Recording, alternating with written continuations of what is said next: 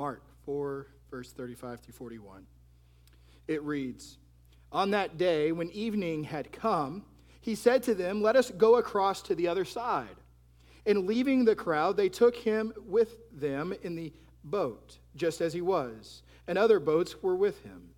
And a great windstorm arose, and the waves were breaking into the boat, so that the boat was already filling. But he was in the stern, asleep on the cushion. And they woke him and said to him, 'Teacher, do you not care that we are perishing?' And he awoke and rebuked the wind and said to the sea, 'Peace, be still.' And the wind ceased, and there was a great calm.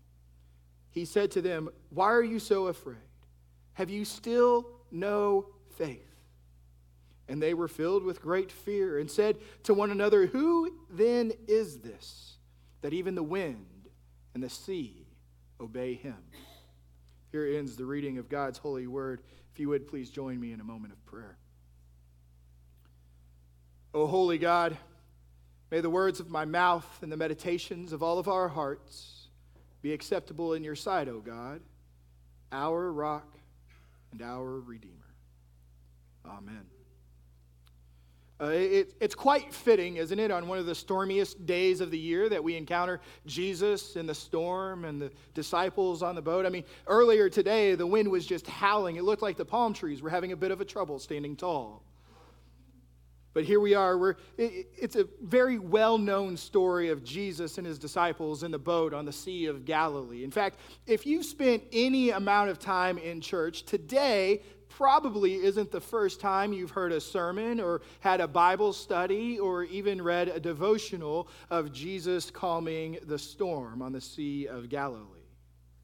Now, I'm from Texas, and so since moving to Florida, the amount of times I've been on boats has increased exponentially. But I'm still no sailor. In fact, I still had to look up stern to make sure it was the back of the boat, so I didn't say it incorrectly, because I knew I would be corrected if I did. But here Jesus is. He's been teaching and healing and performing miracles, and this whole crowd has been getting up close to him and in his business to where they can barely fit in houses. He's even escaped a kidnapping attempt by his own family, if we remember that. I mean, this all just happened here right before Jesus gets on the boat. And so there was a level of exhaustion that Jesus was entering into during this time that he had not experienced in a while. And so Jesus is exhausted. He said, "Let's go to the other side." He knew the ministry had to move to the other side. There were people to reach over there.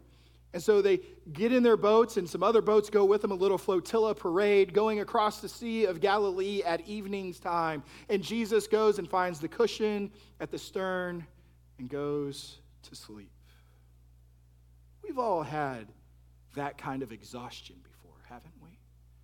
We've been so exhausted that we entered, as soon as our heads hit the pillow, we are out like a light and sleeping hard as a rock. I'm going to throw all the cliches I can in there. So much so that even the storms, right? We can have a giant thunderstorm with the thunder clapping and the lightning flashing, and it's not waking us up. There is stories about people sleeping so hard that they didn't hear the tree fall through their house. Or people sleeping so hard that they didn't hear their 2 toddler boys wake up at 4 a.m., only to wake later and see the hurricane that they left inside. It's not just me, is it? We've all slept that hard. We've all had that. Well, here Jesus is. He's sleeping through this raging storm on the Sea of Galilee, and on display in this moment is the full humanity of Jesus, exhausted from the labors of ministry, sleeping through the storm. Now, Jesus, of course, is fully human, but without sin, because Jesus is the greater Adam. Jesus is the greater David. Jesus is the one who's sinless and blameless and came to save us from ours. But he's exhausted because he is human. And he sleeps through the storm. And this storm has waves crashing onto his boat, beginning to fill it with water, and his disciples, those who have been close to him, watching him do all of these healings, listening to all of his teachings, watching all of the miracles, are crying out in desperate fear. Now, we remember that of his 12 disciples, at least 7 of them are accomplished fishermen. They're used to being on a boat. In fact, they're used to sailing on the Sea of Galilee. In fact, they have probably had encounters in storms on the Sea of Galilee, but none this bad, for they know that when storms get this bad on the Sea of Galilee, it leads to loss of life, and they are certain this will be their end. You can hear it in their crying out, "Do you not care that we are perishing? That this is the end?" It was dire. Now, at this point in the sermon, tradition holds that when preachers come across this text, we are now to turn this into what are the storms in your life that you're going through, and know that you can always turn to Jesus. There's no reason to be afraid, but to trust wholly on him and his name. While that is all true, I'm going to leave that for another preacher and another time, because I believe there's something deeper happening here, something deep on a foundational level that informs not only our fear and our faith in Christ, but informs all of the beautiful blossom and fruit that comes from our faith and our walk with Jesus. Something deeper, something in this story, something in this moment with Jesus on the boat that is so telling, something with his disciples. So the scene is set. The storm is raging. Jesus is sleeping. And his closest disciples are panicking. They're freaking out. And in their panic, they wake Jesus and say, "Teacher, do you not care that we are perishing?" Now, remember, Jesus is in that sleep to where the storm didn't wake him up.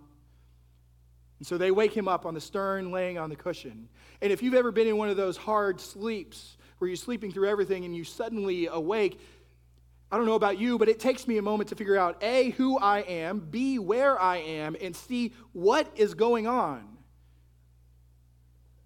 But Jesus just awakes, and immediately he rebukes the wind and then says, "Peace, be still," and the waves of the sea are calmed. Not an ounce of panic found in Jesus. Peace, be still. And this is amazing on a couple of fronts, because usually when there's a storm of this magnitude with these big of waves and swells happening for boats, the storm can pass and the wind can stop, but the seas continue to rage as they dissipate. But the account here in Mark and the account in Luke and John and Matthew have it all the same. Peace, be still. And it was like a glass lake. No more wind, no more storm, because Jesus commands it calm. And just like that, this raging storm is over.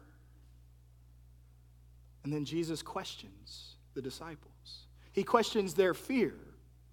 He questions their faith. He says, "Why are you afraid, and why don't you have faith still?" He uses that word still because Jesus has been with the disciples. They've heard his teachings and preachings. They've seen the healings and the miracles and the signs. They've heard the demons come and proclaim him Lord.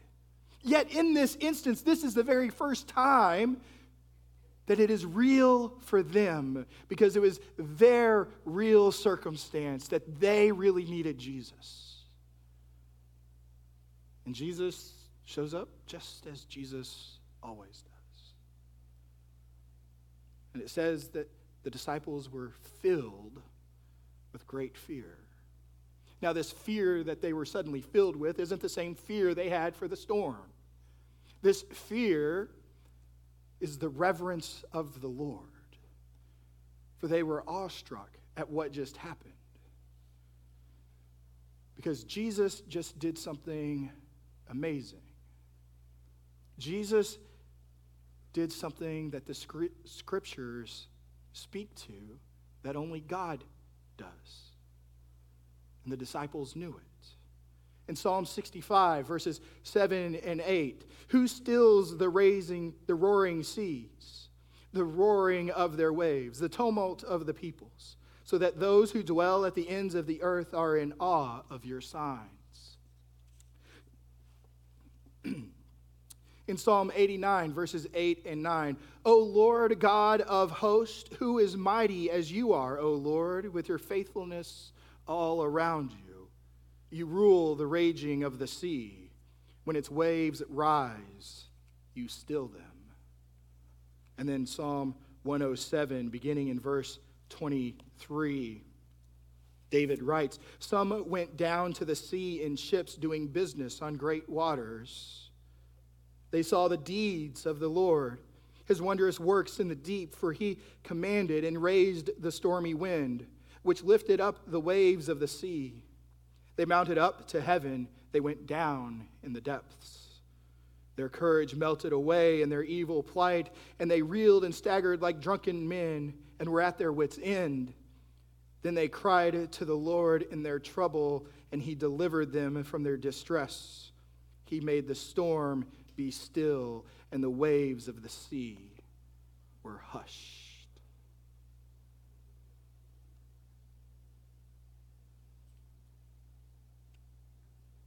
These disciples, these men on the boat with Jesus, are familiar with the Psalms of David. They're familiar with the Scriptures. And so, in their great fear that they have been filled with, they question among themselves, who is this then, that even the seas and the wind obey him? And that question just isn't answered because they already knew the answer. They knew the answer, that this great fear that filled them after Jesus calms the storm and calms the waves is the fear that they are in the presence of the Lord God Almighty himself. For the first time, they see it. They knew Jesus is Lord. And so on display in this boat, we have Jesus' full humanity on display, exhausted from the labors of ministry and sleeping through a storm. And when he wakes up, we see his full divinity on display. Fully God, and yet fully human. Two realities of the one person of Jesus. And in 451, in the year 451 at the Council of Chaldean, they settled it once and for all that Jesus was one person with two natures, fully God and fully human. And they call it the hypostatic union. But here on the communion table, we talk about it differently. We put two candles on the communion table representing the light of Christ and his presence with us. But the reason for two candles and not one is because one represents his full humanity and one represents his full divinity, that he is fully man and yet fully God at the same time, because only the God-man who is perfect could come and save us. Now, to understand this better, we have to realize that Jesus isn't a man who was made God. But he is God who came to be man. This is God with us. This is Emmanuel.